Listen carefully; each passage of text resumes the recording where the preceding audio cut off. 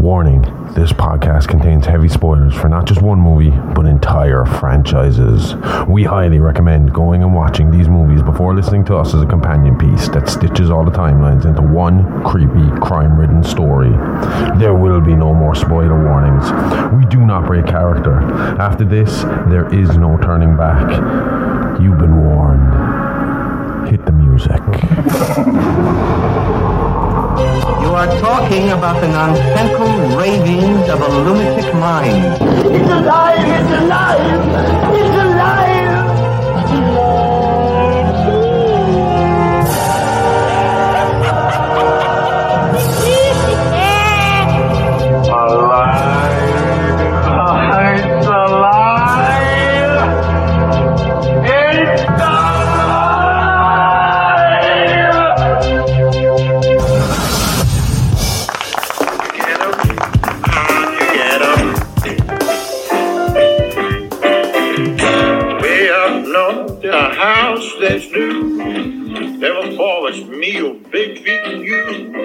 I don't know about you, but this was my introduction to Bigfoot. Harry and the Hendersons. Yeah. I know today we're not really talking about Bigfoot, but it's not too far off from a variation. We'll get that later. Can't you use your cause your feet's too big? How long until we get done for copyright laws? I better turn this off. 30 seconds?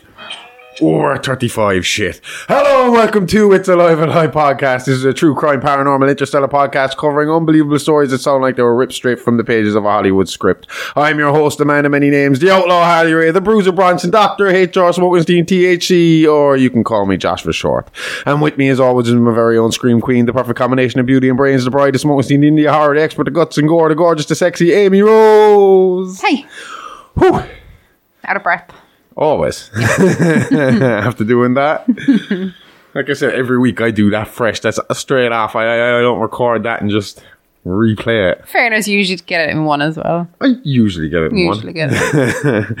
Alright, I made a mistake again. What? Well, obviously, we said we had technical difficulties. We had a few technical difficulties, so we had to re-record this episode. So we're doing it now. It's going up a bit late, but we gave you our Bigfoot episode of Real Monsters from Patreon for 24 hours to kind of make up for it. So sorry if you got to listen to if you're listening to this and you didn't know, then you missed the Bigfoot episode and you got to pay the $5. Yep. People might be asking, why in God's name did I decide to put Bigfoot on the schedule for Valentine's week? And I will tell you that was a scheduling mistake by me. Bigfoot was supposed to be last. I don't know what was going through my head when I was doing the scheduling. Sometimes I do this where my logic is okay in my head at the time. I don't know why. But not I felt in real like life. I don't know. I must have looked at the calendar wrong and just worked out that next Wednesday was closer to Valentine's Day than this Wednesday, which was stupid because Valentine's Day was Wednesday. Yep. Mm-hmm. I know. Good job. So next week we will be doing a story that is more based. Well, it's not really. It's absolutely nothing romantic about next week's story. It's disgusting. But it was why were we doing it for Valentine's Day? Because it was more about. I mean, like in Real Monsters next week, we're doing Jeffrey Dahmer. Okay. Which is a big one. Yeah. So if you're ever going to spend your $5, Jeffrey Dahmer, we're doing him next week and we're going to spend a bit of time with Dahmer. We've done some of the other big ones like BTK, so I try to save some of the big ones. I know Bundy will turn up sometime this year on that. Yeah. But obviously we try and find two comparing killers between this and our Patreon show. So if you look at Dahmer's story, it is a very tragic kind of story. You know, and it was more of his want of a... Well, actually, it was his want of a weird sex zombie slave. But in his own weird way, it was him wanting a partner and not being able to have it. But then he wanted a partner in his own very specific psychopathic way. Very specific way. It's fucked shit, which is why he became an absolute raving lunatic, psychopathic serial killer. And this other story that we're going to talk about next week will be kind of similar. But so that is why Bigfoot, for some reason, is our Valentine's Day episode. Well, not Bigfoot. It's actually not Bigfoot at all. Monster. It's the Fouke monster. Fouke monster. And the legend of Boggy Creek. I forgot about that. Fouke or Fouke? Huh? Fouke or Fouke? I think it's Fouke. Fouke monster. Okay. Fouke monster. I'm sure the Bigfoots or Big Feet, they have Valentine's Day. I wonder what they give each other. They give each other nice presents. Sticks. Big slippers. Branches. The big fluffy man slippers. I got a fucking badass ring off of Amy this week with the Tree of Life on it, and it's fucking cool as fuck for Valentine's Day. I really love it. Is it better than your dog though? That's it. Amy got me a cool little dog. I've always wanted a little British bulldog, but they're expensive. And at the moment, I can't spend €1,000 on a dog that I want. And when I do get the dog, it will be called Chewbacca and we'll be best friends. Chewy for short, obviously. But it'll go everywhere with me. And I want this dog. I'm like Elmira here from fucking Tiny Toons. I'll hug it and pet it and squeeze it and feed it.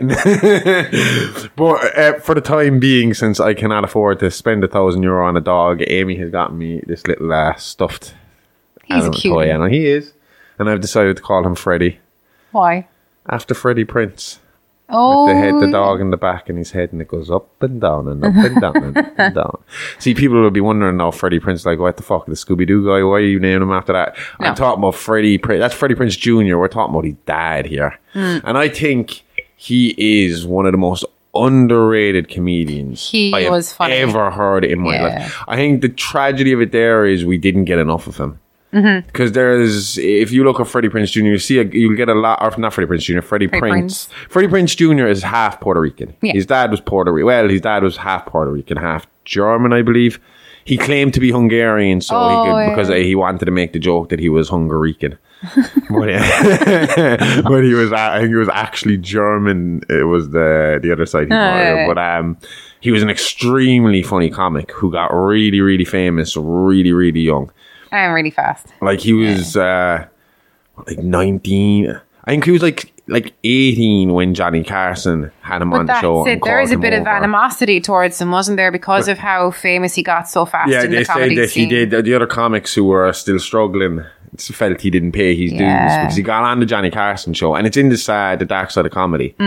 They talk about it, and apparently like he wasn't set to go on that night on Johnny Carson. He was there, he had been booked. Yeah. But when the guy that did the booking wasn't the same as the guy who set up the show. So the guy who kind of was running the show, the director of the show, basically went back to meet Freddie and shook his hand and then saw that he was Puerto Rican and came out in front of the whole audience and in front of all the camera crew and all the crew working there and started screaming at the booker. And he was like, what the fuck did you book him for? Johnny's not going to want that Puerto Rican on his show. And what happened was Sammy Davis Jr. was on the show that night. And for some reason, him and Johnny Carson ran out of stuff to talk about. And it's a live show. Yeah. Like the Late Late Show or whatever. Fluff it up, like, yeah. And they had fucking time to kill now. So there was 10 minutes there. Yeah. And they let Freddie go out and do his set. And Freddie was so good that, like, apparently the comedians say back then, it was like the equivalent of winning an Oscar for a comedian. If Carson it was like if Johnny Carson clapped and gave you and gave you the thumbs up, it was like you did good. Yeah. But if Johnny Carson fucking started to what would you say, like beckon you like over that. These fingers, like wave you over to him. Yeah. That was like winning an Oscar because that meant Johnny was going to give you time and Johnny liked you and now everybody was going to know who you were. Yeah. And like almost directly after Johnny called Freddie over, Freddie ends up landing a TV show called Chico and the Man. That was a good TV show. It's a brilliant TV show. It goes for 3 seasons. He's in 2. And then unfortunately, like I said, this is a horror story in itself. Yeah. Because Freddie couldn't handle the fame so young. I mean, he was like 19. He is on talk shows constantly. He's doing like, he's on the comedy tour, the loop constantly. He's got his own peers looking down at him because he didn't pay his dues and telling him he got lucky. Yeah. He then got in trouble because on Chico and the Man, he was playing a Mexican character, even though he was Puerto Rican. So the Mexicans started firing back at him, telling him that he was cultural appropriation. It's the 70s as well. Yeah. So, and they were going hard on him. So he's confused because he's this young kid and he's like, but we're all Latino. Well, what's the problem? I'm not portraying you in a bad light. I'm trying to portray it. But they said he was making too many stereotypes. Okay. So he's getting this pressure from the the Latino population. Yeah. He's getting pressure from his own peers. So he starts hanging out with the higher up stars because he's becoming a superstar. He starts hanging out with superstars. But now you have this 19-year-old, 20-year-old kid who's hanging out with fucking superstars with their major vices. So now suddenly he's being introduced to cocaine and quaaludes, and he's up and he's down. And they figured out later on, after his death, which happened extremely young, that he had a lot of mental health issues that weren't being addressed. Because his family, after Freddie Prinze died, his family successfully sued his doctor and psychiatrist. It was settled out of court, but they sued him because they said he died of suicide. They said that that they were overprescribing him the quaaludes, which was true. Other comedian friends had said like that Freddie could go away to Vegas for the weekend and come back with like a huge jar full of quaaludes, like.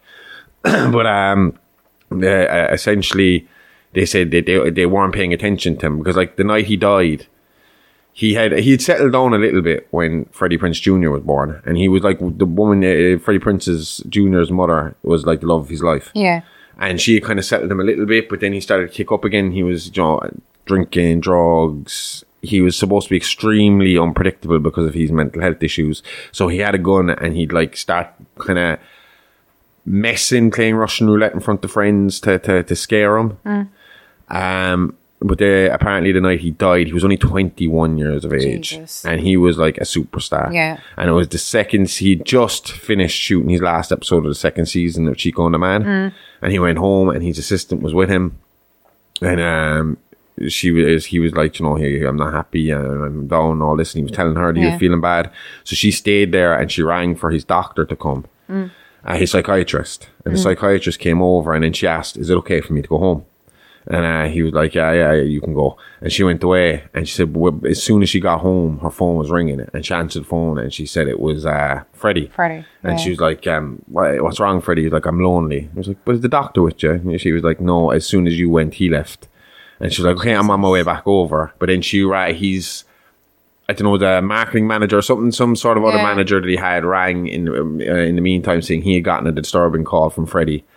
And he was living closer to him, so he'd go over and he'd check on him. And she said she'd be on the way in the meantime. Yeah. But she said before she could leave the house, she got a phone call again from the manager, and he was pretty much crying on the phone saying he did it. He gone, said the manager came over, he was talking to Freddie for a minute, he walked out of the room, and the next thing, bang, he heard the shot and walked in and Freddie was dead. Fucking hell. And I think Freddie Prinze Jr. was only maybe 1 or 2 years old at the time. That's sad.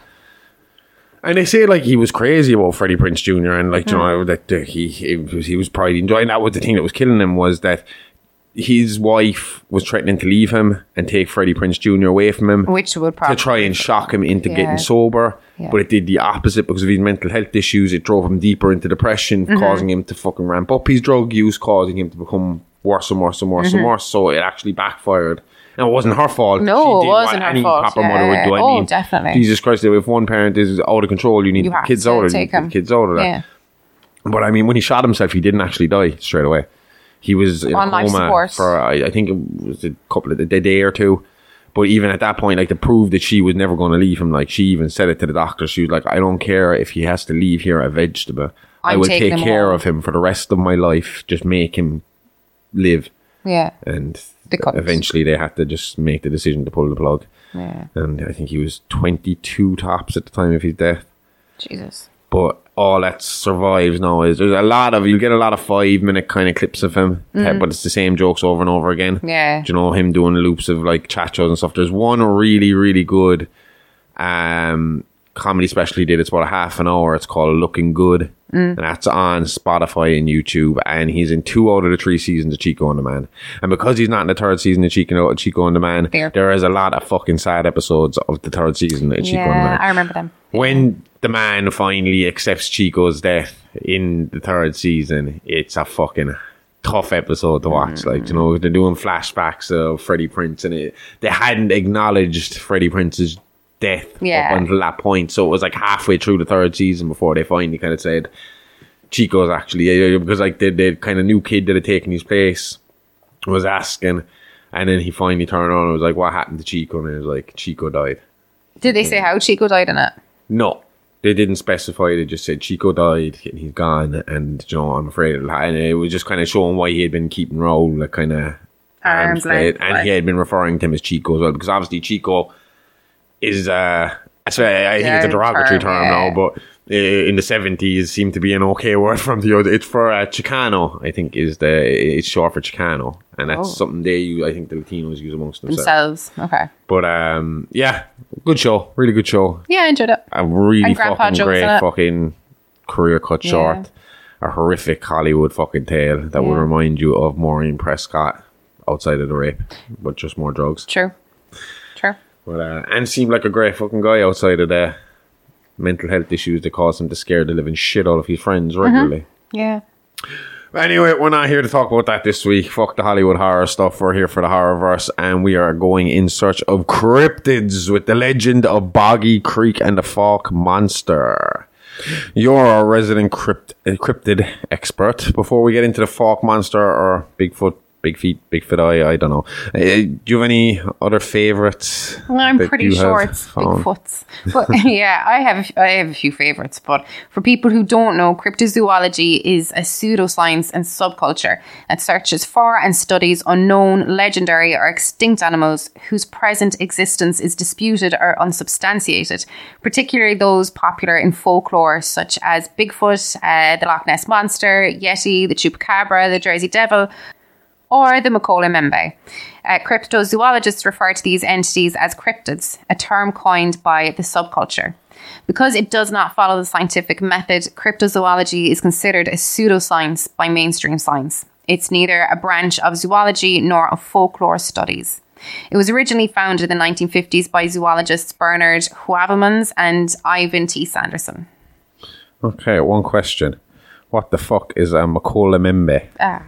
Give me a second and I'll have a look. Awesome. So the Macaulay Membe, Lingala for one who stops the flow of rivers, is a mythical water-dwelling entity that supposedly lives in the Congo River Basin, sometimes described as a living creature, sometimes as a spirit. Descriptions vary widely among those who claim to have seen the creature, but it's often described as a large quadrupedal herbivore with smooth skin, a long neck, and a single tooth or horn. All I can hear is the Jurassic Park music as they go up and see that. Oh, for the first time. I love that music. What did you suggest that music for lately? Oh, we were talking about doing an advert for your new show, Digging with Bones with Amy Rose. We wanted to do an advert and you wanted to use the Jurassic Park music. I just love it. I'd use it if anything. Yeah, but I was afraid of royalty issues, but we'll have a look into it. We'll have a look into it. Go on. Bring us back to with the 1-2. So in the early to mid 20th century, the entity would become a point of focus among adherents of cryptozoology and young earth creationism, resulting in numerous expeditions led by cryptozoologists and or funded by young earth creationists and other groups with the objective to find evidence that invalidates or contradicts the scientific consensus regarding evolution. So creationists are the guys who believe in Adam and Eve, right? They believe that God created everything. Yeah. It's not, they're completely against the idea of evolution. Yeah, exactly. Yeah. See, I think it's all right to be religious and believe in evolution. You can believe that God put the seed, God put the seed there to start what happened. Do you know? Yeah, but I don't think God put the skeletons there to challenge your belief. Because, that's what you know I'm what saying. I'm saying? I think it's. Well, that's what I'm saying. Like, I don't think you have to just believe that. I mean, like, according to their Bible, He created everything. Yeah. So then why is it so hard to fucking believe that if you believe in this, that He just planted? I mean, like, if you're a gardener and you plant flowers in your garden and the flower is there and it's big and it's great, you didn't do you watered it and you fed it and you kept an eye on it. Yeah. But you really just put a seed in the ground and it evolved into a flower. Exactly. You know? Yeah. Why is that so hard for It's like Lisa Simpson with her tooth and the civilization why of her is tooth. that hard? Yeah. Why can't you just believe? If you're going to be that hardcore about your beliefs in Christianity and stuff like that, instead of going again, why don't you do what you do with everything else and fucking just say, yeah, God, we believe in evolution because it was part of God's plan. Because that's what they say every time you get in an argument with one of them, and every time you try and say, well, how would you explain this? Well, God did it. Yeah. And if you ask them what, because I asked before, I remember we had these two into our school when we were in secondary school, and I just had him in a question loop because it was like, I was like, so condoms are bad. And he was like, yes, condoms are bad. But God created everything. Yes, God created everything. So God created condoms. Technically, yes. So why did he create them if he didn't want him to us to use them? Well, then their go-to then is the devil. And put them there it's temptation, yeah. Like, hold on 1 minute, buddy. If God created everything, he created the devil too. So why would you say that one? And that poor man left a broken, shattered Christian when I was finished with him. Would that not be the same as entrapment if God is making the condoms and putting them in view for you to use? Yep. You couldn't use that in court. Nope. I'm telling you that much. So when we're at the pearly gates, you can't be holding stuff like that against us. We'll have our lawyer with us. We'll go through every fucking sin with a fine-tooth comb and find our loophole. So paleontologist Donald Prothero remarks that the quest for the Mokele Membe is part of the effort by creationists to overthrow the theory of evolution and teaching of science by any means possible. Additionally, Prothero observes that the only people looking for the Mokele Membe are creationist ministers, not wildlife biologists. But how does this fucking prove anything for them? All they do is find a new creature. How would they? That's all it. Because like we've discussed this on the Bigfoot episode on Real Monsters briefly, how cryptids in some cases turn out to be real. Cryptids in some cases are just animals that have not been discovered yet. The mountain gorilla was considered a cryptid until about 1903. The platypus was a cryptid. The fucking squid was once known as the kraken. You know, the giant squid. Yeah. So I mean, it's not like it's completely out of the realm of possibility for something to. So why would I wonder? I know we didn't look into it, so we can't answer this question. But why did these fucking creationists think by finding a new and cataloging a new species of animal would that instantly negate, like cancel out evolution? Well, I think if they maybe would it be a thing of they kind of liken it to dinosaurs? Would it not prove the dinosaurs? But that's what I'm saying, that they link it to dinosaurs, so it would prove dinosaurs. So they'd be like, right, well, those fossils can't be 365 million years old if these things exist now. So the Earth can only be this amount of time old, the amount of time that we're saying, because these cryptids and dinosaurs are alive now. Do you know, that would be their thinking? But there is fucking stuff still alive from back in the dinosaur time. I understand what you're saying, but I think that's their line of view. Didn't Charles Darwin's tortoise outlive him and about two other fucking... It's still alive, isn't it? As far as if it died, it only died recently. I mean, fucking that thing was passed on. I'm pretty sure alligators, crocodiles, chickens... But chickens are fucking evolved. Birds in general are evolved from dinosaur, yeah? Oh, she died in 2006. She was between 175 to 176 years old, and her name was Harriet. Oh, I know that's not millions of fucking years, but the point is here that, there are species of reptile that fucking come from prehistoric time. Oh, yeah. There are animals. Cockroaches. There was plenty of animals in the sea that were there before and during the dinosaurs' time. This will prove nothing. Horseshoe crabs, sea turtles, sharks, megatherium. There's a load of them. Do you know what happened? Galapagos lizard. The devil made him do it. The devil put all those bones there, and he's been tricking us all again. But that's part of it. That's part of what they believe. That's another thinking. Listen to it a few episodes back. It was Loki. It's always Loki. Okay, anyway, most mainstream experts believed that the Mokele Membe, as reported by Congolese natives, was probably inspired by the black rhinoceros, which once thrived in the region. Historian Edward Guimont, am I saying that properly, has argued... Yeah, that sounds right. Has argued that the Mokele Membe myth grows out of the earlier pseudo-historical claims that about Great Zimbabwe, and in turn influenced the later reptilian conspiracy theory. Oh, do you have about 5 or 6 hours to spare? We get into this reptilian shit. Nope. You think I can go in on the Christians? We can talk reptilians if you want. Yeah, but not now. Someday. Oh, I didn't think so. But it kind of looks and sounds like Nessie, so I don't know where they're getting the bar of the horn. I don't know where they're getting their fucking rhinoceros thing from. I mean, the pictures I've seen look like Nessie. Maybe same species. That's what I was thinking. But they do look a lot alike. The only thing I haven't heard, the only difference is I've never heard of Nessie having just one toot or a big ass horn that's head. But then again, there's no rhinoceroses in Unicorn Scotland. Nessie. Uni Nessie. Nessicorn? I don't know. Speaking of funny names, have you come across any funny named cryptids in your research? Yep. There's the Snallygaster. Oh, what's that?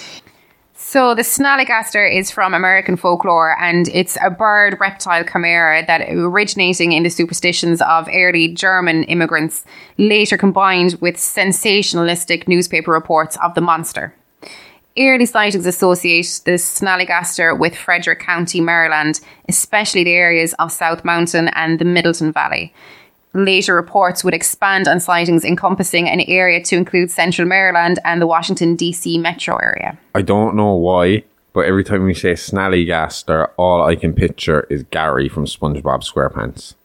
The snail that goes, meow. I can see that. The earliest incarnations of the creature mixed the half-bird features of a siren with the nightmarish features of demons and ghouls.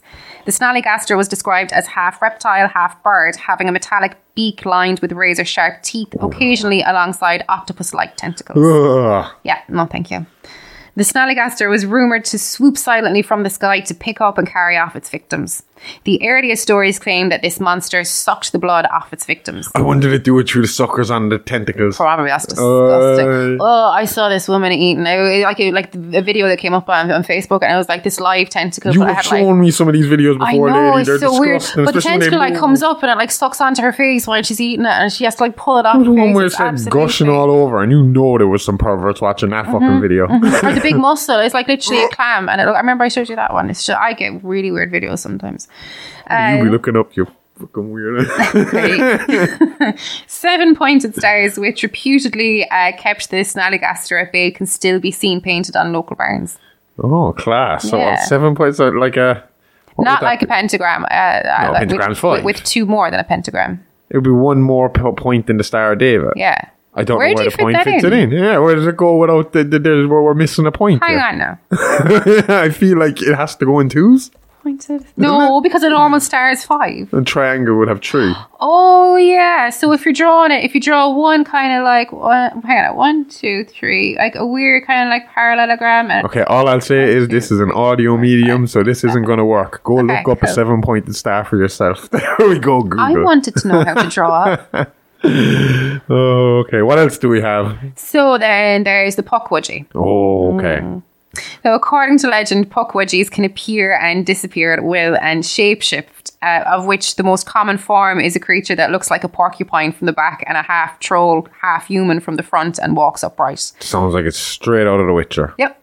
They lure people to their deaths, use magic, launch poison arrows, and create fire. Really sounds like it's from The Witcher. It sounds like that dude from The Witcher. Do you remember the guy who had the curse on him? Oh, yeah. And he had the porcupine fucking kind of style stuff on him, wouldn't he? Wouldn't he all kind of, wouldn't that he's like the former, or am I imagining that? I think you're combining 2 characters. Do you not remember? I know the porcupine guy. And wasn't he like surrounded in that big hall that they were having a party? Yeah. And but wasn't he like cursed or something? He was cursed, yeah. Yeah, that's what I'm talking about. Oh, that's what it sounds like. I get you. Even though every time you say Pukwudgie, all I picture is a porg. But your description now makes them sound more like a porg if it was a Pokemon. Yeah, I'd agree with you. Oh, and just also to point out that the Witcher does take, most of it is rooted in folklore. Like, you know, you can see a lot of Irish folklore and all that. Like, you know, there's a lot of fucking mixture between Celtic and Polish. And, you know, it is Polish. Like, you know, like so it draws a lot of Slavic as well. What's it called in Poland? It's not the Witcher. It's the Hexer, isn't it? I think so. Yeah. Yeah, I'm pretty sure it's the Hexer. So Native Americans believe the Pukwudgie were once friendly to humans, but then turned against them and are best left alone. Oh. Yeah. According to lore, a person who annoyed a Pukwudgie would be subject to nasty tricks by it, or subject to being followed by the Pukwudgie who would cause trouble for them. What the fuck happened between a person and a Pukwudgie that caused this rift? Like, was there like some Native American like chief and like some like real grand presidential Pukwudgie hanging out one night, and like shit just got fucked up, and it was like, that's it, the Pukwudgies and the people are finished, we're done, we are not friends anymore, and they split? Or was it like a case of they were like over fucking well, why would you even, if they're half human, I was going to say, were they over hunted? They were not really animals, they're half human, so was there like a dispute between them? I don't know. This is something we gotta look into, Amy. We do. The great Native American Pukwudgie War of... I don't know enough about... I would love to kind of look into Native American folklore a bit more. I would too, to be honest with you, because but remember I always said, like, the thing I love about my kind of religious beliefs is it seems like, although everybody in the world was calling it something different at the time, and all the gods had different names, they were all so similar and rooted in the same kind of base, in the same... principles and morals to the most part. And I mean I mainly kind of craft my beliefs around European paganism, but I am dying to start studying Native American pagan beliefs to see what crosses over and what ideas they had, because with me I don't put myself down to one. I keep myself open to most of my I take most of my story and beliefs from Celtic and Norse, but I mean, the Greeks, the fucking Romans, the Native Americans, there's so much there to look into that are so similar, and like I said, are rooted in so many similar morals and similar ideas, and just, to the most part, don't be a dick and don't fuck up nature. Job done. Exactly. Exactly. So the Pukwudgie are known to kidnap people, push them off cliffs, attack their victims with short knives and spears, and to use sand to bind their victims. This sounds like Chucky. How do you sand to... as in like you bury them up to the neck? Is that how you bind a victim with sand? Yeah, no, you're misreading. That says blind their victim. Blind so their they're victims. throwing sand in the victim's face. It's like wondering, how push people off cliffs, attack them, their victims with short knives and spears. It sounds just like a Chucky running after you. He's pushed people out of buildings and stuff before. Yeah, true. And then there's your favourite sounding one. The squonk. That's just because it sounds like it's a creature right out of Rick and Morty. Absolutely, but it's kind of it's a sad creature. To be honest, when you describe it, it sounds like it's out of Rick and Morty. Yeah. Go for it. Unlike many mythological creatures, the supposed physical characteristics of the squonk remain unchanged from the original written account, which states the squonk is of a very retiring disposition, generally travelling at twilight and dusk. Because of its misfitting skin, which is covered in warts and moles, it's always unhappy. Hunters who are good at tracking are able to follow a squonk even by its tear-stained trail, for the animal weeps constantly. When cornered, an escape seems impossible, or when surprised and frightened, it may even dissolve itself in tears. Later retellings included the squonks were slowest on moonlit nights as they tried to avoid seeing their ugly appearance in any illuminated bodies of water. In addition to warts and moles, the creatures were given webbed toes on their left feet. It sounds exactly like a Rick and Morty character, even down to the bursting into it sounds like, do you know what it sounds like?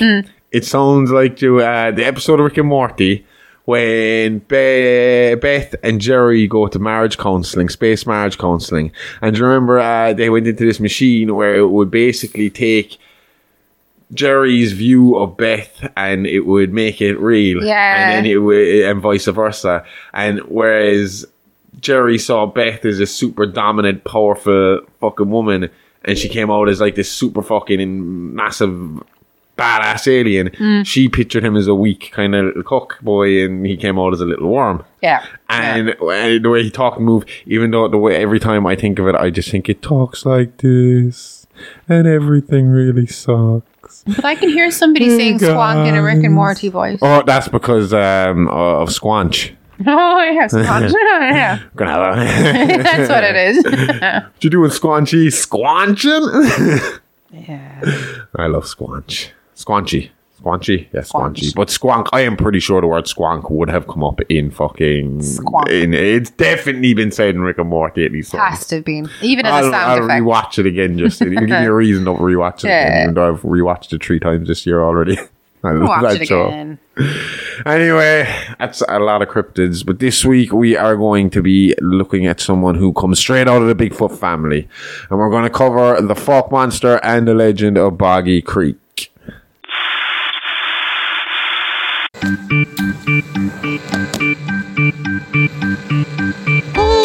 is alive, alive, live, alive, live, alive. Patreon is alive, alive, horror podcast. Patreon is alive, alive, live, alive, live, alive. Patreon is alive, alive, horror podcast. Hey kids, can't get enough of that blood, guts and gore? Then head on over to our Patreon, where for just $5 a month you'll get exclusive access to our true crime show Real Monsters and horrific history tales from Playing with Bones with Amy Rose, along with early access to our minisodes and ad-free access to everything else. All this and loads more horror-tastic extras from the Horrorverse. So what are you waiting for? Permission? Go nick your parents' card today and subscribe now at patreon.com/It's Alive Alive Pod. Remember, that's It's Alive Alive Podcast, a really, really fake true crime horror podcast. It's Alive Alive, all the guts and gore with none of the guilt.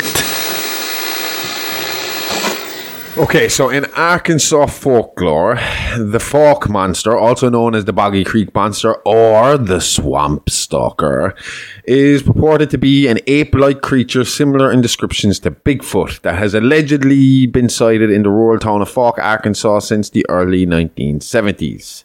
It has since become a part of Arkansas folklore and has also influenced local culture in Fouke, with some businesses capitalizing on the local lore. Kind of like Roswell with the aliens. I mean, even their McDonald's is a UFO shape. Yeah. Honest to fucking I know. God. I want to go there so bad. It is not even funny. That must be the last fun McDonald's left in the world. Yeah. If we it's don't have still like playgrounds anymore. I mean, Roswell, right? From what I hear, wasn't the best place to live. Underfunded, like. Yeah, I think I read somewhere there was a bit of a meth problem there for a while. Yeah. But the way they capitalized on the alien thing, I mean, it is supposed to be brilliant to go there. I mean, like alien museums, alien fucking shops. Why not? Like? Oh my God, it is on the bucket list. Yeah. I would love to go to Roswell. We'll get you there. If we, I don't know if it's sectioned off. I don't know if you're allowed on there. But if we could get to the actual area where your man claimed to have found the stuff. Oh my God! Is there not like loads of stories of people being like told to get the fuck out, or we're opening to Area 51, they're on you. I mean, if you pass a certain border, they'll have signs. But if once you pass a certain border, they'll be watching you, and then there's more signs. And once you pass those signs, they are literally on you. And it's like, what are you doing here? Turn the fuck around, get the fuck out of here. Do you know, you are not welcome here. Anyway, I like Roswell. Various reports between 1971 and 1974. Well, not so much. Like I thought I was about to say that there was sightings of them, like there was in Roswell. But obviously, the Roswell aliens are not beasts. They're seen as large bipedal creatures covered in large, long, dark hair. I'm all over the fucking place here. You know what a Bigfoot looks like? It's a hairy old fucker. It's about 7 foot tall, weighing in at 250 to 300 pounds. That's still less than what the Big Show allegedly weighed. What? And would be less. That would make Andre the Giant bigger than though for wrestling purposes. Sometimes I think at one point the Big Show was genuinely 500 pounds. Oh wow. I think that was pure genuine. I think at one point he was told to lose weight but put on muscle, and I remember he went away for a while. Yeah. Because when he did start wrestling, he was mostly muscle. Okay. I remember. I remember seeing he just had gigantism. Like, I mean, there's not, but Andre the Giant would have been bigger than this dude. Hang on, did you just say Big Show is gigantism? They would have the pituitary. Yeah, gland. That's the issue, isn't it? In gigantism. The reason Andre died and Big Show didn't, he didn't. Big Show had the surgery. Yeah. Andre didn't want to have the surgery for some reason. He was afraid. Apparently, he was just afraid to have the surgery, or he was nervous for having the surgery. Yeah, I think so. He did. I mean, Andre had a terrible death because he literally his bones grew too big for his body. Jesus. His body just couldn't handle. I mean, the bones kept going and going. Yeah.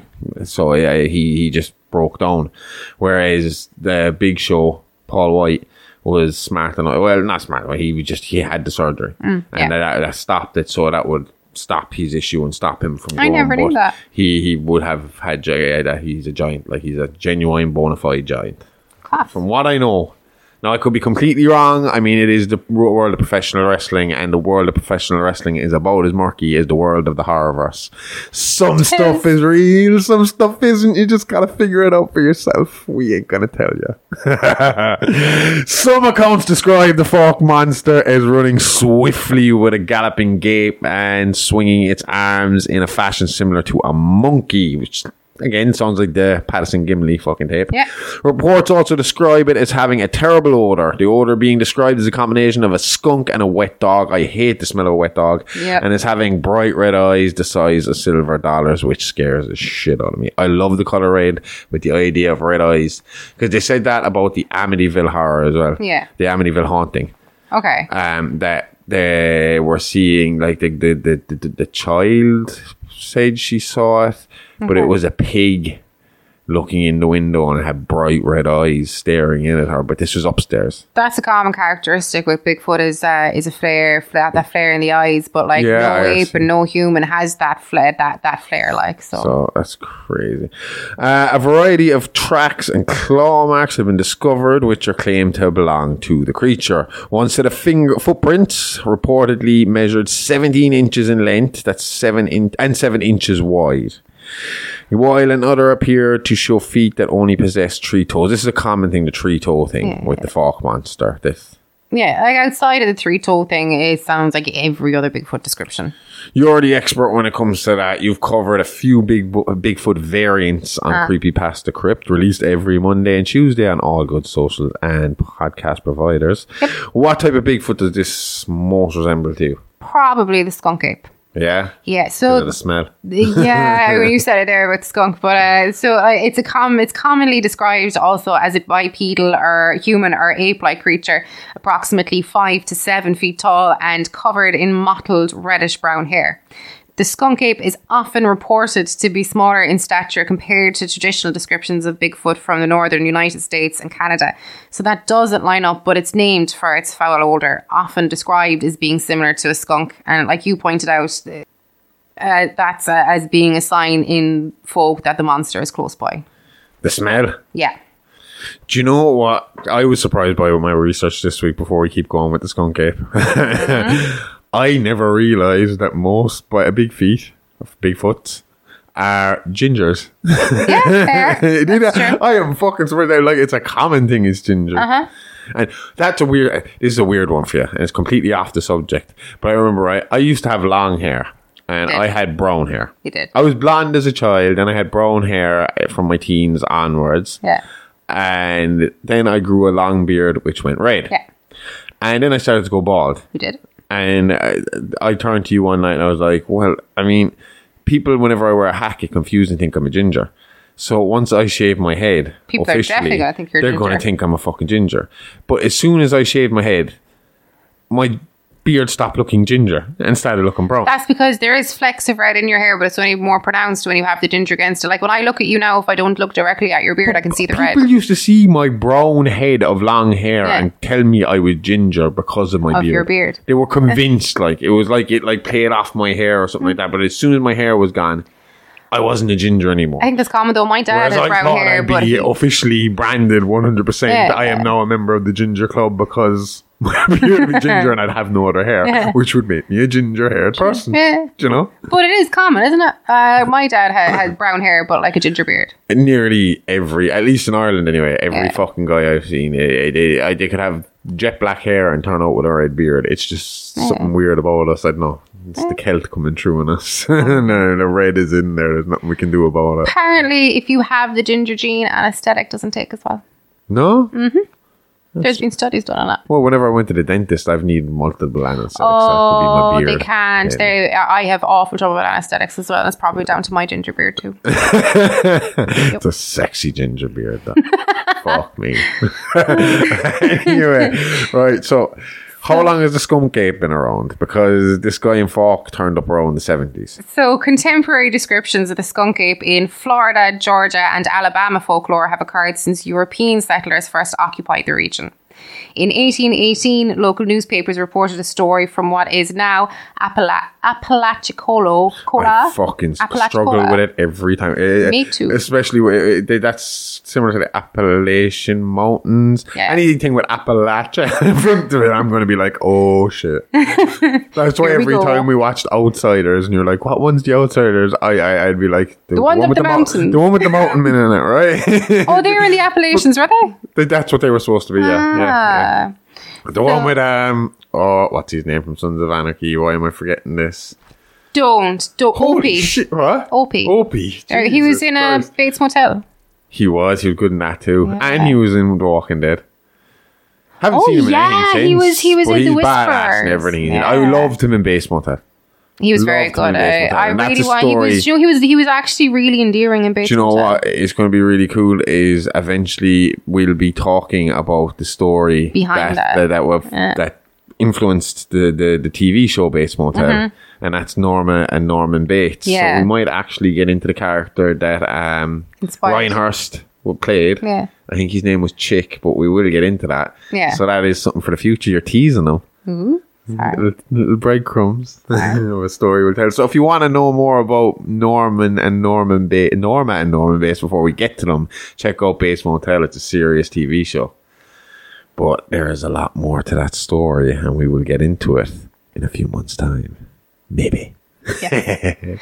Anyway, so it's from Apalachicola in Florida, and that spoke of a man-sized monkey raiding food from stores and stalking fishermen along the shores. Sounds like a gorilla. Yep. Cryptozoologists have made unsubstantiated claims that Seminole and Miccosukee culture includes stories of a foul-smelling, physically powerful and secretive creature called... Can we pause? I was going to just say, she's asked me to pause because you can't pronounce the next word. I was just about to say, you are really, really good at fucking pronouncing these names compared to me. I just give them a fucking all. I just give it the all college try and hope for the best. you are good But at this that. is, I know. What was that one? The Miccosukee? Fucking fair play to you. But this next one, I mean, like, I should have given you time for this one. No, but you see, I'm my thing guessing- about it is I'm I guessing- want to get the name right because, in fairness, it's somebody else's culture. So, as in, I hate when, like, hearing it, as in people not making an effort when it Leprechauns and comes shit. to what? Like when you hear Leprechauns and shit like that. Leprechauns, that fucking what the fuck? What are you looking at? Like,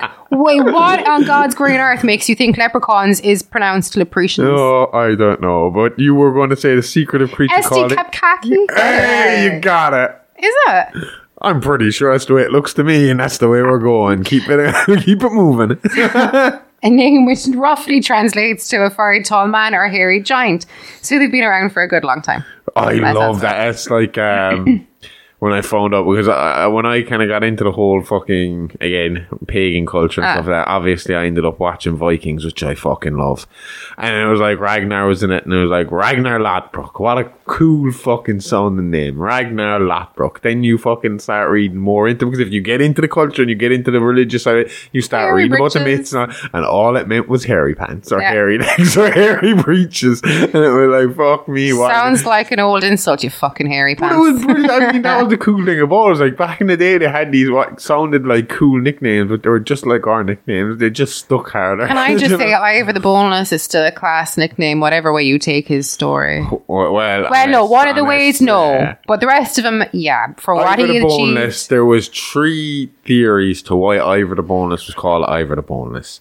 Theory 1 is like in the TV show, Ivor was someone who had brittle bone disease. Yeah, And, osteoporosis. so he had obviously issues walking, or he brittle bones, so he have a lot of breaks, and that's how they Yeah. portrayed him in the show. And even to the point where he built himself up, where he was able to get around on crutches Yeah. and stuff like that. But obviously, he was still. He there. also had a And twisted I- leg, though, when he was born. What a fucking scene! The best scene. I Oh, remember yeah. looking at you and saying he will play the best Sith in a Star Wars movie. Absolutely. And that was when they were in York, and he's just sitting there on the ground. He's covered in blood. It's raining. It's muddy. None of his army is behind him, and the British army come running up on him, and he just starts screaming and be like, "Come on!" And he's like rage in his face and like glee at the same time. And he was covered in blood, and they all just stopped, and they were looking at each other like, this man just stopped an army. Oh my God. But anyway, that was one version of it. The other cool fucking story was that Ivor was called Ivor the Boneless because of his ability. Basically, they said he was like Mr. Fantastic when it came to him on the battlefield. That he was so flexible that it was like his bones were made of rubber. Like he had no bones at all. He was just able to Matrix move and flow kinda, through a yeah. battlefield and just slaughter people. Yeah. No, I would bring up as well to Irish people that don't know, Ivor the Boneless, there is a very strong possibility was a king in this country at one point. Yeah. There was an Ivor, and it's known I that love this story. Ivor went came from England to Ireland, took over, became king here, and then because of the times that we lived in, anytime a king fucked off again, another king would just jump in and try and take his place. So Ivor went back to England to try and dominate. I think he joined forces with another king who I think was called Olaf. I'm not 100% sure. There was an Olaf at the time, wasn't there? He's in the New Vikings. I think it was. That's why I remember he's the guy that went Christian. Yeah. But I don't think it's the same Olaf. But anyway, he. I'm pretty sure it could be the Olaf that I was telling you about, the poem today that was translated into English and it still rhymes. Oh yeah. I'm pretty sure that's who it was. But anyway, so fucking Ivor went to England to try and take York, which we just spoke about. They portrayed in the Vikings. So that was the second version. They were just flexible. The third one was more unfortunate, and they did play this up in the TV show as well. And that was he was Ivor the Boneless because he could not keep an erection. He was because he was pretty much impotent. Yeah. So they played that up in the TV show as well. But that was another story. He was Ivor the Boneless with that. But because of how fierce he was, I mean, even when you look at his reputation was very much like it was. I mean, like it's shown in the show. I mean, sometimes people kind of, I think, are blinded in the show that he is just violent throughout. But if you watch him, he's political. He knows when to sweet talk. To ensure his political stance, he has to be fucking ruthless because of his disability at the time. Like, he is fucking making them believe that he's on their side. When he goes to talk to the Russians, he makes them believe he's on his side. That's because he's a fucking charmer at the same time. But that's it. Like, I mean, but then when it was time to fight, he was the most vicious and he'd kill you in a happy. And this was the real guy as well in reality. Like, and well, I'll tell the end story in a minute. But like, I mean, I don't believe that I think calling a guy Ivor the Boneless because he can't get a hard on when he's that fierce and that high of a status is unlikely. Probably. Because he'd kill you every time. It's like when people used to have the balls to call Al Capone Scarface. Yeah. He didn't like it. Babyface Nelson did not like being called Babyface fucking Nelson. Pretty Boy Floyd did not like being called Pretty Boy Floyd. And I'm pretty fucking sure Ivor the Boneless would fucking cut your bone off if you called him boneless. But maybe he likes to be dominated. The cool thing about Ivor is that when he died, one of the rumors I've heard is when he died in England, he had taken over, he had ruled the place. He asked to be buried facing France, so that William the Conqueror couldn't come, and so he'd be there to stop William the Conqueror, I think it was, from taking over or coming to take over. And it got to the point where whoever it was that did, I think it was Amy's looking at me like I'm wrong, and she's a historian fucking one here, which we'll find out in Digging with Bones with Amy Rose. But I believe that like whoever it was anyway, he was buried on the beach to stop. Didn't fucking go towards him. Went the whole way around the country of Britain and went and invaded from behind Ivor's grave on the beach. And I think they came up and dug up the bones, is what I heard. Amy saying it's not William the Conqueror. It's not William the Conqueror. So Rollo was alive around 873 AD. William the Conqueror was alive. I mean, think it might be Rollo, which would make sense. So William the Conqueror was 1028 to 1087. And just to not confuse people who are Viking fans, in real life, I mean, Rollo did not live in the same time as Ragnar Lothbrok. They were not brothers. That was for the TV show only. Rollo does have a lot of DNA in Irish people, though. Yeah. That's because the Normans were there. It is believed that Ragnar was the father of the sons that we see in the TV show. But then there's also rumor that like Ragnar is similar to what Fionn McCool and Cuchulainn are here, where they might be amalgamation of stories of heroes that came into one big hero story, and that there's kind of multiple Ragnars. Yeah. And the stories just kind of got rolled into one Ragnar. Whereas I believe when it comes to the likes of Cuchulainn and Fionn McCool, I believe that there probably was people that they influenced those stories going forward. Oh, absolutely. I believe there was great warriors named Fionn and probably a great warrior named Cuchulainn whose story got so mixed up that it became the myth and fucking legend it is today. But I mean, because like, the stories were being passed word of mouth, you know? But even going from Cuchulainn, when you look at Creevy Keel and you see Queen Maeve in Cuchulainn's stories, and like literally in Creevy Keel, the cat's passage that we spoke about, I think it was on one of the Real Monsters episodes, and it's Maeve, or the Sons of Maeve, is carved over this portal, or it's the passage to him, like, so like, it's obviously, it has to be rooted in some kind sort of. Yeah, absolutely. And I would wonder as well then, when it comes to Bigfoot, even if you are skeptical, is it rooted in some sort of, truth? But anyway, we were talking about, I don't know how we got so fucking sidetracked there. We were talking about the SD cap. You did a furry tall man and hairy giant. That was it. We got to Ragnar's pants. Anyway, back to the Florida Keys. And just back as a to, side note, it was Charles the Bald was King of France at the time. So he was the dude that actually went the whole way around England, but I think, to sneak up on Ivra's fucking. Yeah, but I think in the TV show he might have been Charles the Good or Charles the Handsome. I don't think they did him as Charles Bald, because they kind of split up the timelines. I mean, like I said, it's all it's a bunch of timelines kind of crushed together, like exactly. To make a story, a good story. So anyway, back to this. So I mean, we have sightings here in to remind people, I asked Amy when the skunk ape turned up, because the Fouke monster turned up around the 70s. So we're wondering here, when did the skunk ape turn up? Because the Fouke monster is sounding very similar to the skunk ape. Oh, it is. I think recapping. We're getting good at this. See, where we're starting to learn though that when we do veer off on all these random shit, we got to recap, bring them back.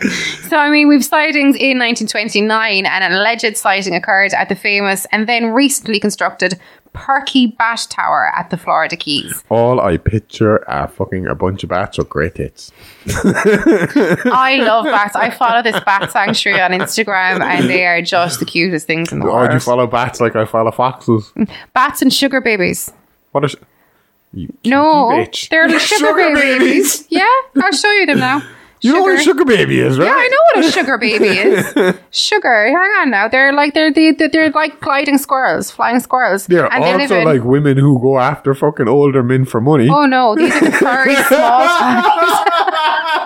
No, they're sugar babies. Yeah, I know what it is. No, I show you innocent. Now. See?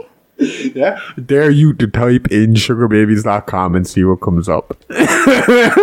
Tell me people look at them. Yeah, they're gorgeous. I'm just saying, be careful what you type into Google when you're looking for them. Oh, you type in animal after the word, and this is what comes up. Oh shit. You have to type in animal. They're gorgeous. Alright, back to fucking the Perky Bat Tower with the great titted bats. Let's talk about that. You're such a fucking perv. Anyway, witnesses reported that an unknown ape-like creature was drawn to the construction site, and after inspecting the bat tower shortly after it had been stocked with bats, the creature shook the tower, driving off the bats before running off into the woods. Cool. In 1942, a man in Suwannee County reported a similar creature rushing out from the brush line when he was driving down an isolated road. It was alleged to have grabbed onto his vehicle and beat on the running board and door for half a mile before departing. This time last month I would have said bet, but lesson learned. In the small community of Barden in Putnam County, Florida, beginning in the late 1940s, there were a number of alleged sightings of a creature that became known as the Barden Booger. In the 1960s, but I wonder, does booger have the same meaning in America, like the way we have fanny and they have fanny? All I see is no, they have booger. Booger's an American fucking word for fucking snot. We never called them boogers when we were kids. English kids do. Boogers. Oh no, they use it in America. Oh, and bogies is a really English thing. I hate bogies. I hate that fucking word. But booger, all I see is the swamp thing, except it's like dripping. Our oldest saw a sausage dog the other day and he goes, "Oh, cool, a wiener dog." I was like, oh, that's so American. You jumped over something there, and I'd like people to know what you meant. Oh, sorry. Amy said when she said beat, she said she would have said bet a few weeks ago. We had to have a discussion about this. Amy has some funny words for something. Well, what are a few? We have bet for beat. Squays for squeeze. Squays? That's not how I say it. How'd you say it? How'd you say it? Squaz. Squeezed, god damn it. And there was one more. What was the other one? Sorry now. Do not take the piss out of the Tipperary words. Kerry man sitting across the table from me with the his and he's. His and he's are not interchangeable. It's not he's hat, it's his hat. I'm sorry, which one of us live in a county called the Kingdom? Which one of us lives in a county called the Premier? Yeah, the fucking Kingdom. I can tell you that much. We talk the king. We talk like kings down here. You do in your back. Half of you can't understand. Half of me, I can understand. We don't have them anymore, but there's a reason. There's a book of Kerryman jokes. We are kind of fucking Florida man of fucking Ireland, like, unfortunately. It is interesting down here. In the 1960s, a rash of sightings in central Florida happened around the Alachua County and Marion County. One such report from 1963 involved several members of a family encountering an ape-like creature around their rural home, including one instance of it approaching a window to peer inside at night. That is my absolute fucking nightmare. Is looking out a dark window. And Riley's the same way. Remember when the two kids fucking accidentally pulled down the curtain in the playroom and I couldn't get it back up that night, and he was like, I can't stand. Neither of them like it though. And I wouldn't mind. The little shit was in the middle of a kind of a bit of a prank war with me at the time, and I was so tempted. I had the Corey Taylor Slipknot mask, and I was so tempted to go up and, like, because I knew he wouldn't be able to see me in the darkness of the back until I got really up close to the window and then start tapping on the window. And I knew he'd shit himself and he'd go running, but I also knew that he'd find the funny side afterwards. But at the same time, I was like, might be a bit too much. He'll never go into that room again on his own, because it's my biggest fear as well, that I'll look out a dark window and see somebody looking back fucking in the dark window at me. Do you know, you can't see who it is. It's terrifying. Do you ever do it for the thrill though? Like, open the curtains and look and then close them again really fast. The adrenaline rush. No one there, yes, so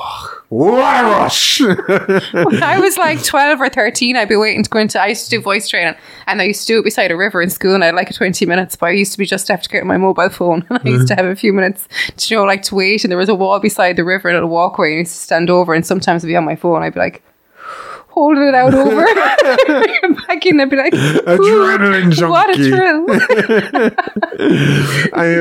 What you just described there about that family and their problem, it sounds almost identical to the Fouke monster and what we're going to talk, the first story of the Fouke monster we're going to talk about today. But before we get to that, have you ever heard of Momo the monster? I've heard of the internet viral thing, but not Momo the monster. It's not Momo the monster. Momo, also known as the Missouri monster, is purported, I can't say the fucking word, Amy. Purported ape-like creature similar to description of Bigfoot that was allegedly sighted by numerous people in rural Louisiana, Missouri in 1971 and 1972. So around the same time as the Fouke monster.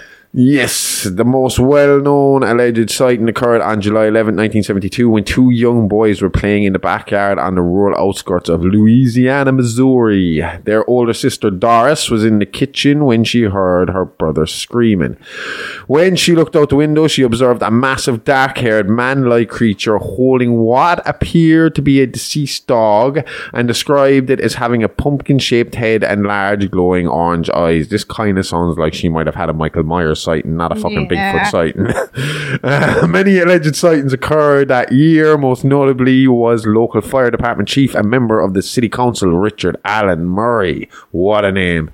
Definitely got to believe a city councillor. Who reported driving along a creek bed when he saw a massive upright creature in his vehicle headlights. As a result of these reported encounters, a 20-person posse was formed to hunt the creature, but nothing was ever found. You know shit's about to go down when a posse, when it's not a group, it's not a posse. That's worse than a gang. When you hear a posse you're put together, shit's getting real. The next fucking one up is a fucking lynch mob after a posse. So you go so it goes a gang, posse, lynch mob. Everybody's got to get the fuck out of there. One up the ante. Go on. All right. I see you're a giant ape and I raise you a giant goat man. Okay. So the Lake Worth monster is a legendary creature said to inhabit Lake Worth at the Fort Worth Nature Centre and Refuge just outside Fort Worth. It's often described as being a part man, part goat with scales and long clawed fingers. Right. Reports of sightings by local citizens of a half man, half goat with fur and scales in July 1969 led to the beliefs that a mysterious creature lived in Lake Worth.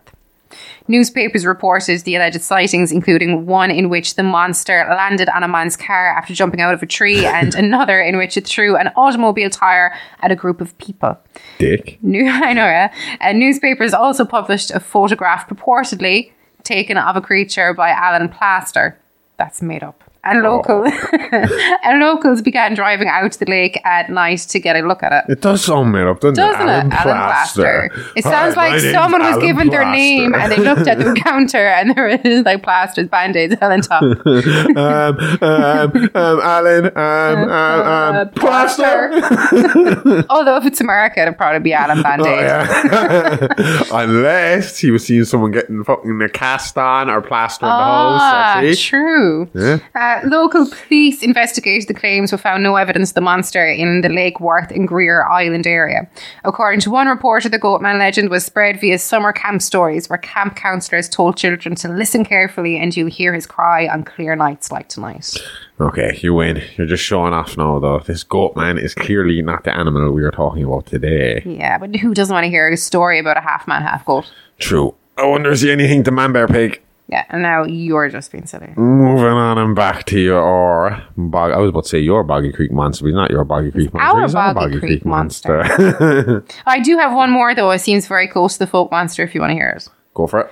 Right. So the Honey Island Swamp Monster, also known as the Cajun Sasquatch, is an ape-like humanoid creature similar to descriptions of Bigfoot, and it's purported to inhabit the Honey Island Swamp in St. Tammany Parish, Louisiana. And it's become part of Louisiana folklore. No, see, to me, if you're going to make a Winnie the fucking Pooh horror movie, do it about the Honey Island Swamp Monster. Honey, I mean, who doesn't love honey that looks already fucking... It's often said to be a misidentified bear. Yeah. Yeah, exactly. There you go. So the creature is commonly described by alleged witnesses as a large bipedal humanoid about 7 feet tall, covered with grey hair, having yellow or red eyes, and accompanied by a putrid odour. Oh, can I say what its name is? What its nickname is? Yes. It's just like we were talking about Freddy earlier, my dad, the dog, and I was going to get Chewy. This one is called the Louisiana Wookie. Also known as the Thing. But I want to hang out with I'll have a beer with the Louisiana Wookie. I won't let my fucking missus around the Louisiana Wookie because she has a thing for Wookiees, but you have a thing. You sound like you're jealous of it. You won't drop it. You are not to be left alone with Black Chrysanthemum. That's it. I feel safe around Chewbacca, but Black Chrysanthemum, I reckon. I trust your instincts, to be honest. Other local names for the creature include the Louisiana, like you said, the Louisiana Wookie and the Thing. Alleged plaster casts of footprints said to be from the creature showcase 4 toes, and not a natural trait found in primates who possess 5. But still one more than the Fouke monster, who has 3. So let's look into this and see if we can figure this out. Yep. So prior to the 20th century, several alleged sightings in the general area related to a large, hairy creature circulated in 1851, reported in the Memphis Inquirer, and in 1856 it was reported by the Cato Gazette. Local residents claim that the creature had roamed the area since 1964, but those sightings have not been reported.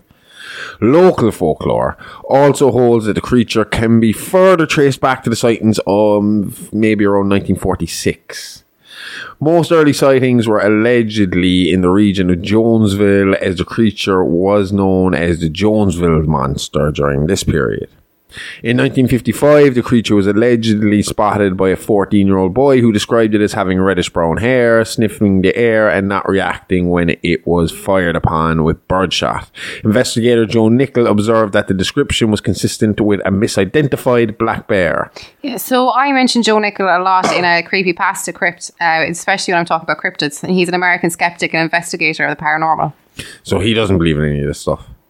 He's a skeptic. I'd say if he found hard proof, he'd be like, so right, he's like Aidan Gillen's cat when he was playing J. Allen Hynek in Project Blue Book. And that's a true story too. The J. Allen Hynek was hired by the FBI to essentially go out and to try and debunk UFO stuff, and that was his job. That was his job title, and he was a complete skeptic going out, and he came back from Project Blue Book a full unbeliever of aliens. So they took a fucking complete unbeliever whose job was to disprove all of this. Yeah. And he left there going, no, they're real. But I mean, like Joe's been involved in the crystal skulls, the spontaneous human combustion, the Mackenzie House. There's loads that he's been huge things that he's been involved with collaborators that he. Do you think that we could cover Joe Nickell in an episode of Digging with Bones sometime? We can, because he does a lot of forensic investigations as well, so that would be very interesting. That'd be a nice one to cover, all right, isn't it? Yep. I'm really looking forward to this show. People, you have no idea. If Real Monsters isn't enough to get you over the Patreon, I know Amy and I know her fucking passion for history and history projects and stuff and anything to do with bones. So this girl is going to dig deep into this stuff and it's going to be good. I mean, the first episode already sounding great. So It's not morbid though. The way you said bones, it's more of as in like bones can tell you. You can tell even if a person was drowned, you can tell a whole life from a bone. Like obviously, it's going to have a horrific twist on it because of who we are. Yeah. But it's going to be a history podcast and I'm just looking forward to it because I know how passionate you are about it and it's going to be fun. I'm looking forward to listening to it.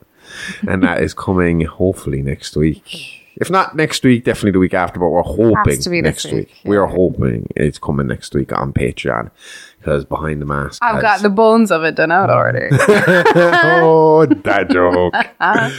So the Fouke monster first made local headlines in 1971 when it was reported to have attacked the home of Bobby and Elizabeth Ford on May 2nd, 1971. According to Elizabeth Ford, the creature, which she initially thought was a bear, reached through a screen window that night while she was sleeping on the couch. See, that's another thing that creeps this shit Bears do that though. It could have been a bear. Oh, but just in general, I know that, but just thought as well in general of having a window open and feeling something come in and fucking touch it like hell. According to Elizabeth Ford, the creature, which she initially thought was a bear, reached through the screen window that night while she was sleeping on the couch. It was chased away by her husband and his brother Don. During the alleged encounter, the Fords fired several gunshots at the creature and believed they had hit it. There was no traces of blood found though afterwards. An extensive search of the area failed to locate the creature, but 3-toed footprints were found close to the house, as well as scratch marks on the porch and damage to the window and house Could lighting. It be an ostrich? 3 toes reaching in over the window, its neck going in. I'm pretty sure birds have those flares. Oh, maybe. According to the Fords, they had heard something moving around outside late that night several nights prior, but had lived in the house for less than a week and never encountered the creature before. So I suppose maybe they thought it was just the regular house. The house settling, house noises, area. I mean, especially in a rural area. You know yourself, we live out in a rural area. You hear animals sometimes. So it wouldn't be out of the ordinary, especially in America, to hear something like raccoons. Oh, come here. If you hear a deer at night and you do not know you're in the same area as deer, they are creepy. They are very creepy. Like, I mean, where we're living, I mean, we heard the cats outside the front who were like, what is... Yeah, we have a cuckoo that shows up every year. Well, no, it's obviously probably mightn't be the same cuckoo, but it's probably the same cuckoo family because it's going to the same area. It gets to the stage where if we don't hear it, it's nearly disappointing. Like last year, we didn't think it came back, and then it opened the window. We're like, oh, it is back. So during the summer, we'd be lying in bed because me and Amy were obviously, because of we've said what time we record these podcasts at multiple times, and it's like. But it gets bright early in the summers, and we open the windows early in the morning. What I'm saying is, we're night owls. I am especially. Amy struggles on. She just tries to keep up with me. She does well. I can stay a little longer than she can, but then I'm up. With, yeah. You beat the shit out of me when it gets to get. I have no motivation to get out of bed. I just cannot pull myself out of a fucking bed until I'm awake. Like, I know, right? It's fucking hard. You are fucking motivated. I look at you and I'm like, how the fuck did she do it? Especially when we didn't go to bed till like 4 o'clock in the morning. But Not even cranky. yeah, right. But we hear these animals, so we hear the cuckoo like, in the middle of the night. So you would hear animals around the house. So I mean, why would they? Especially if they're only there a week, why wouldn't you be like? Yeah, but if one of them reached in over the window, then I take issue. Oh. This was just they're saying over the few days prior to this happening, they had heard noises around the property, but they had just moved in, so they didn't know what the noises were. They didn't know whether they were usual noises or unusual noises because they weren't there long enough yet. Okay. The creature was allegedly sighted again on May 23rd, 1971, when 3 people, D.C. Woods Jr., Wilma Woods, and Mrs. R.H. Sedgas, reported seeing an ape-like creature crossing U.S. Highway 71. More sighting reports were made over the following months by local residents and tourists who found additional footprints. The best-known footprints were found by a soybean field belonging to local filling station owner Scott Keith. They were scrutinized by game warden Carl Gallion, that's right, yeah. Who was unable to confirm their authenticity. You kind of got into this a little bit on Real Monsters, so we won't talk about it much here, because we do talk about Real Monsters, but we talk about how they know the difference between a real Bigfoot. Yeah, it was basically a forensic scientist explained the difference. But we explained how you can see the potential real footprint over a fake one every time. Yeah. And 90% of the time. These days, they pretty much that we were talking about a guy that was doing it back in the 70s. These days, I mean, I think we both agreed on Real Monsters that a real forensic scientist these days, what we know, would walk up, take one look at the thing and be like, yeah, that's bullshit. If it was me, though, replicating a Bigfoot footprint, I think what I do now is get like a silicone mold, put it onto my feet so that it's simulating the how. I would just say that's probably something we didn't think about when we talked on Real Monsters, that whereas we have better technology now too. Is better now as well to fool people, so that's good point. Fucking hell, huh? That's why you're the brains of the outfit. Watch now, there's going to be Bigfoot sightings in The incident began to attract substantial interest after news spread about the Ford sighting. The Little Rock, Arkansas radio station KAAY posted a $1,090 bounty on the creature. $1,090? Why not just an even grand though? I mean, why at the 90? Like the guy 2 weeks ago who wouldn't kill Jaws the shark for less than 10 grand when the town offered only 2. But in this case, the guy is like, I value my life at more than $1,000. You make it $1,090? I'm in. The 70s though, how much was that $90 worth? Do you know? 1,000 and 1,090. Well, yes. Okay. Several attempts were made to track the creature with dogs, but they were unable to follow its scent. I have another thing about dogs with this monster later, but we'll talk about it later. Okay. When hunters began to take interest in the Fouke monster, Miller County Sheriff Leslie Greer was forced to put a temporary no guns policy in place in order to preserve public safety. In 1971, 3 people were fined $59 each for filing a fraudulent monster report. Right. Number 1, imagine needing a penalty or record for filing a fraudulent monster claim. All right. Okay. Number 2, why can't they round anything in this town? $59. Why not just 60? Is it to make it seem cheaper? Oh, we're getting a good deal. $59.99. All right. Yeah, that's a good one. All right, fucking fraud. How can it be? Was there like a law there for, or is it just wasting police time? Wasting police time, but. Probably wasted. I just technically they were done for wasting police time. But this says I need to look into it. Filing a fraudulent monster claim. Okay. After an initial surge of attention, public interest in the creature decreased until it gained national recognition in 1973, when Charles B. Pierce released a documentary film about the creature called The Legend of Boggy Creek. In 1974, interest had waned again, and sightings all but stopped, only to begin again in 1977 when tracks were reportedly found by 2 brothers prospecting in Russellville, Arkansas. That same year, a sighting was reporting in Cosset, Arkansas. During this period, the creature was blamed for missing livestock and attack on several dogs. That wasn't what I was going to talk about. There's more on that later. Okay. Several locals from the small town of Fouke, Arkansas, recall their stories, claiming that the creature has killed many large animals over the years. One farmer claims that the beast carried off 2 of his 100-pound hogs with little effort, leaping a fence with the animals tucked under his arm. And one family claimed that a family cat encountered the monster and died of fright. How could they know that, though? No idea. Either way, as I said, the monster seemed to go into hiding again until 1977 when, or being seen sparingly here and there by various residents and attention seekers in Fouke County. And as you can imagine, most of the reported sightings were met with rolled eyes.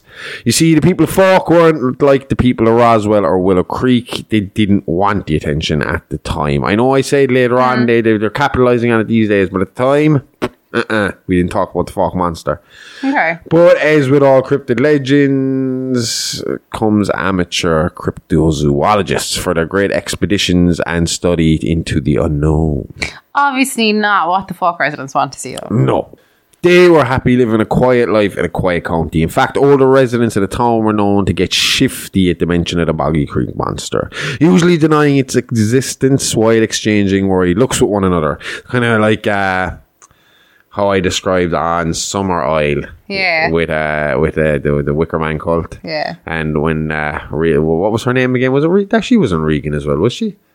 I can't know. Rowan. When Rowan was missing, and she was mentioning all the old men started glancing at each other, all shifty. That's the way the old men got around Boggy Creek. Rowan is an Irish for that's for Irish for sea. I was just about to ask, was it Irish for rabbit? Because that would have been a coincidence. Rowan. Yeah. Is that Irish? Ron? I can't remember now. Because it's a rabbit that's in the coffin. It's a hare. Oh. So, hare in Irish is Gira, which I remember. And a rabbit in Irish is Canine. Oh, Canine. So Rowan is a seal, I'm pretty sure. It is. That's what it is. Fuck, that's why we're getting confused. Rowan is a seal. Or Father and Rowan. Yeah. Okay. It will be 3 years from the Woods family incident before more near indisputable proof of the creature would come to light again, as 3 children came across the beast as it was being hunted by 2 men in the middle of a storm. Oh, why are they out looking for Big Bay Tie in this weather like that? Big Bay Tie. I love that name. Another name for the creature I had forgotten about. And that's why it's called Creepypasta Crypt with Amy Rose and not with Dr. Smokenstein. So before we get to these hunter guys, you kind of alluded to the fact that although the older generation play off the monster off as a hoax, they still seem to believe in it amongst themselves. It had only been 3 years. Most of the community could still remember what happened the last time the monster was seen. Plus, the older generation were superstitious anyway, as you know yourself. I mean, the older generation here in Ireland, Catholics ruled supreme because of superstition over the older generations. So they'd lie to outsiders and say they didn't believe it to try and discourage them from going looking. But between themselves, they'd be very wary of going into those woods alone. Okay, it's honesty time. We have a confession to make. We suck at socials, no good at Insta, can't send a tweet or an X or whatever that super villain looking motherfucker is calling it now. Stick to your space cars, Elon. But we know you want to chat, you want to be kept updated, you want to be alive all the goddamn time. So we're getting down from the antisocial soapbox and giving this a try. So come chat to us on Insta and Twitter at AliveAlivePod, or hit us up by email at itsalivealivepod@gmail.com.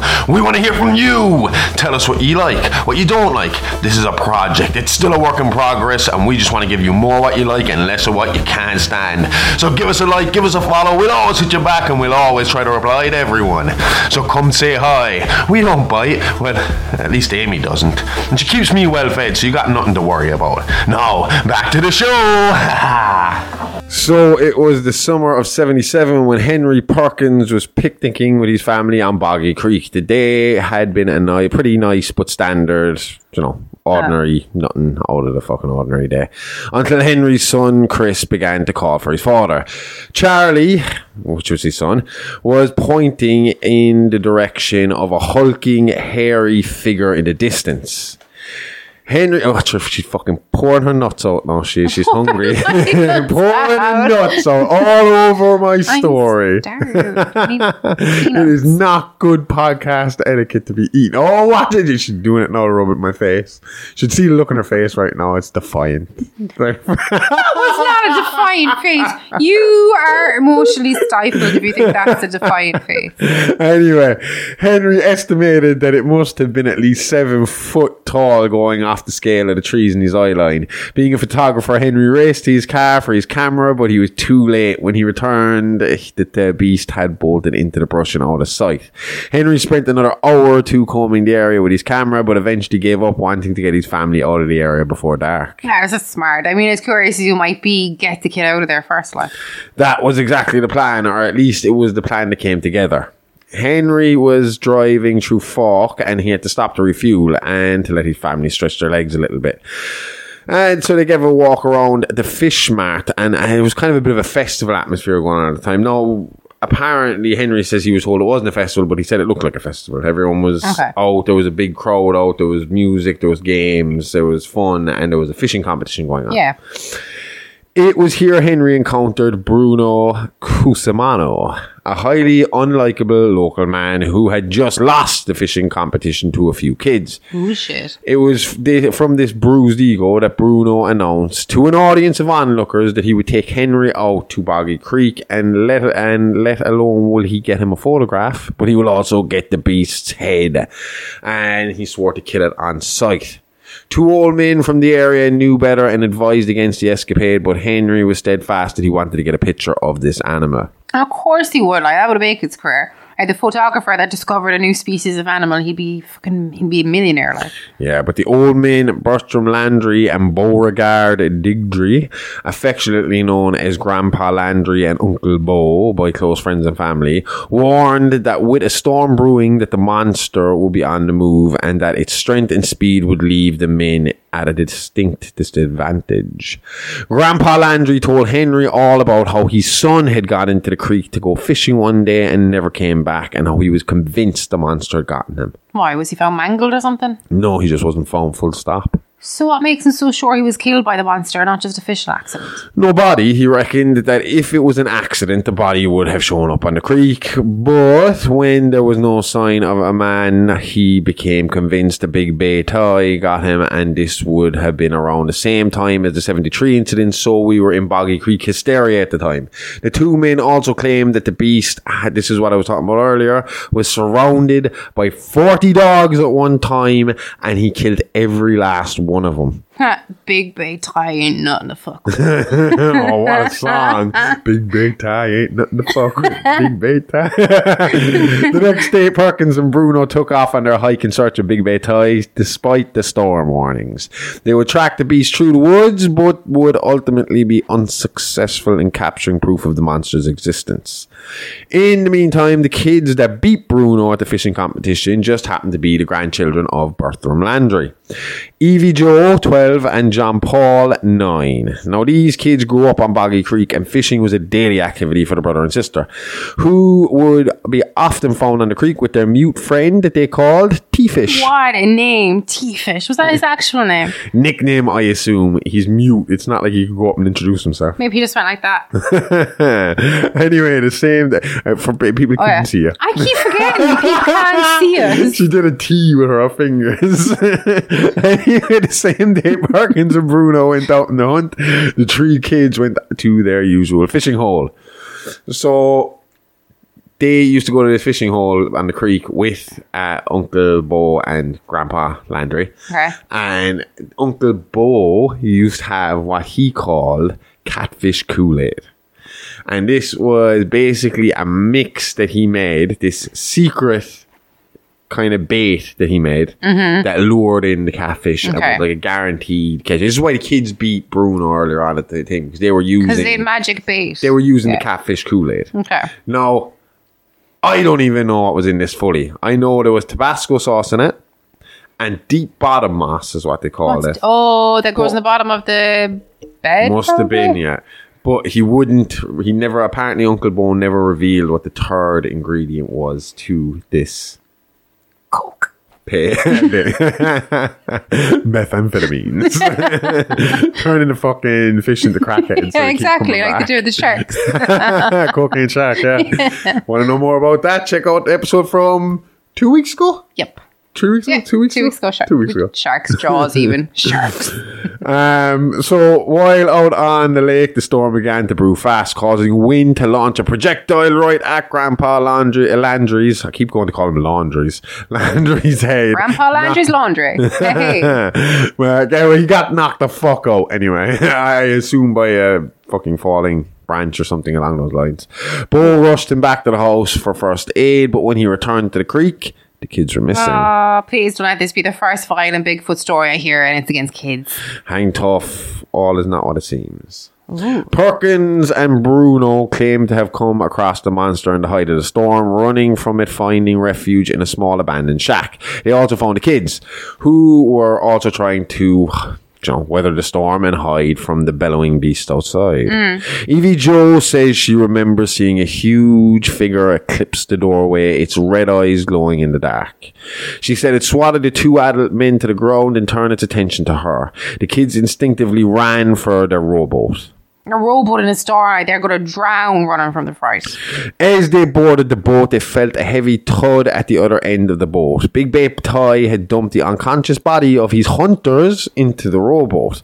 Then through the wind, rain and current, allegedly dragged the boat all the way back to the mainland before disappearing back into the depths of Boggy Creek. See? They're always nice, and that's something that I stick by. If their Bigfoot was real, if I was presented with hard evidence, I would believe that the Bigfoot is 100% a friendly, as in unless you fuck with it. Never ever heard of a violent Bigfoot attack. Yeah. I mean, you could kind of argue that the first one we spoke about there was it just was creeping around the house and these guys started firing guns at it. So, I mean, who is the aggressor here? I like to believe they probably have a better moral compass than us. I mean, watch King Kong, you'll get it. Okay, before we get into one more major investigation, do you want to hear some more local Boggy Creek monster stories? Does the Pope wear a silly hat? Fucking yeah, he does. Okay, so local tales include a local rancher who, while having lunch, mysteriously lost his herd of cattle and saw a creature leave the scene. Okay. I mean, these are brief stories. I don't have much evidence or backstory in this, so I don't know how he lost his entire herd of cattle. I heard that as a local rancher who lost his lunch. I was like, wow. Do you know what I picture? I picture Wile E. Coyote and the dog in the cartoons, where they meet at the clock-in station every morning, every afternoon. It's like, hey Marv, hey Wile, and they take their roles as the sheepdog and the coyote for the day, trying to go after the sheep. That's what this reminds me of. That the rancher just happened to take his lunch break, and Wile E. Coyote just ran in and grabbed all the cattle and moved on out and finally won one. Another local man who encountered the creature while repairing his flat tire. The man was rendered unconscious in the encounter and never came out of it. Do you think he fucked up while he was changing his tire, knocked himself out, somebody found him and he was like, oh, do you know what that was? It was that was it. I was just about to say I had a better fucking question, and that was, how do we know what made the unconscious man unconscious if he was on his own and never woke up? Somebody had to come up with he never came out of it. No. Oh yeah, so he couldn't report it. So yeah, some of these again, was there 3 total footprints in the vicinity? Then I'd understand it. Like I said, these are brief, little clips I've gotten. It's hard to get a lot on the Boggy Creek monster. There's bits and pieces. I found one website, and I'll get into more local or more in-depth modern ones later. Okay. Not much later because we're fucking running on. I thought this was going to be a 40-minute episode. We're at an hour and a half now. 2 hours. We're having fun though. We're having fun. Just keep going. A local authority who was in an outhouse that was attacked by a creature soiling his pants in the encounter. Again, it sounds like someone who shit his pants and said, "Oh, well, I saw the Boggy Creek monster. I swear." And just shit my pants. Shit my pants. Too much moonshine. And a local sheriff who encountered a creature behind his home following a fishing trip.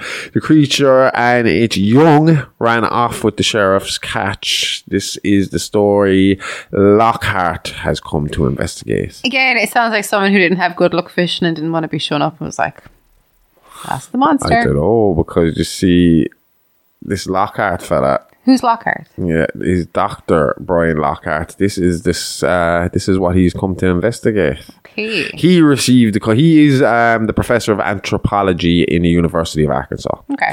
He received the call from the sheriff about the recent sighting, and himself, along with his student assistants Tim, Tanya, and Leslie, went to Fouke to investigate. While talking with locals, Lockhart was met with resistance and disbelief by most. Of those willing to talk to him, he was directed to speak with Old Man Crenshaw, who lived in a shack along the riverbank. Lockhart leased a boat and took off to meet with Crenshaw.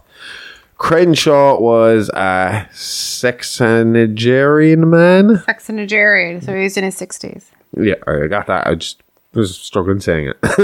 Fitting the stereotypical notion of a hillbilly or a mountain man living alone on his property. So we were talking about outsiders earlier on. It was like outsiders, but he lived alone. Okay. So he was a mountain man. In what mountains, Josh?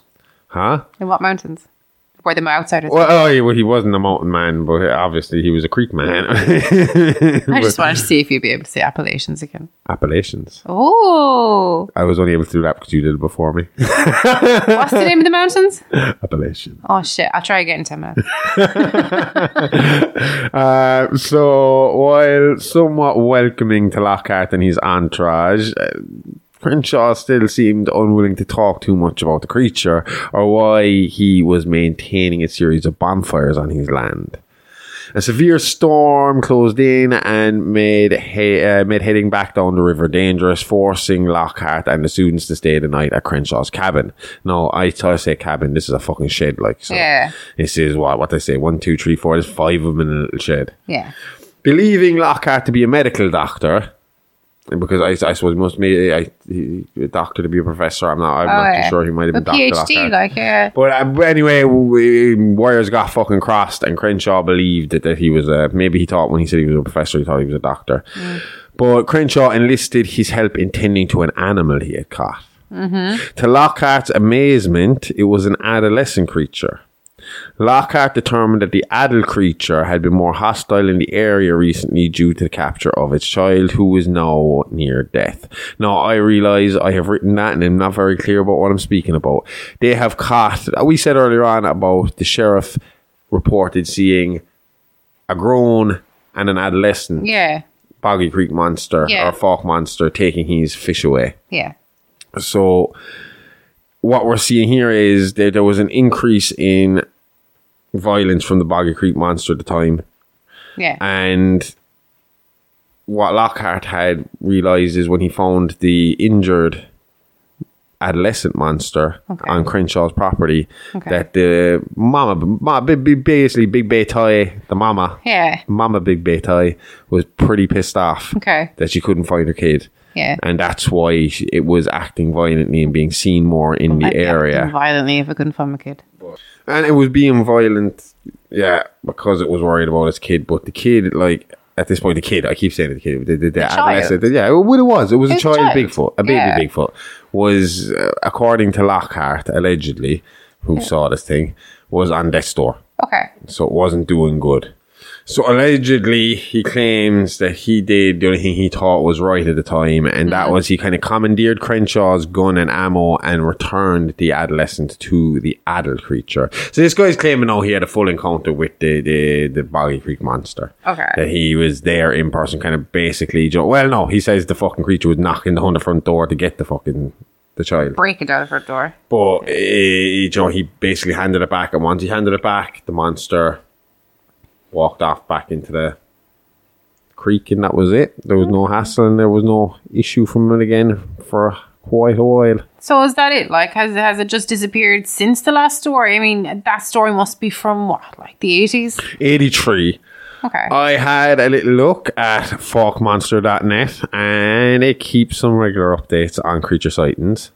So, in 2010, while driving late one evening, a married couple saw a large hairy creature run on two legs across the road.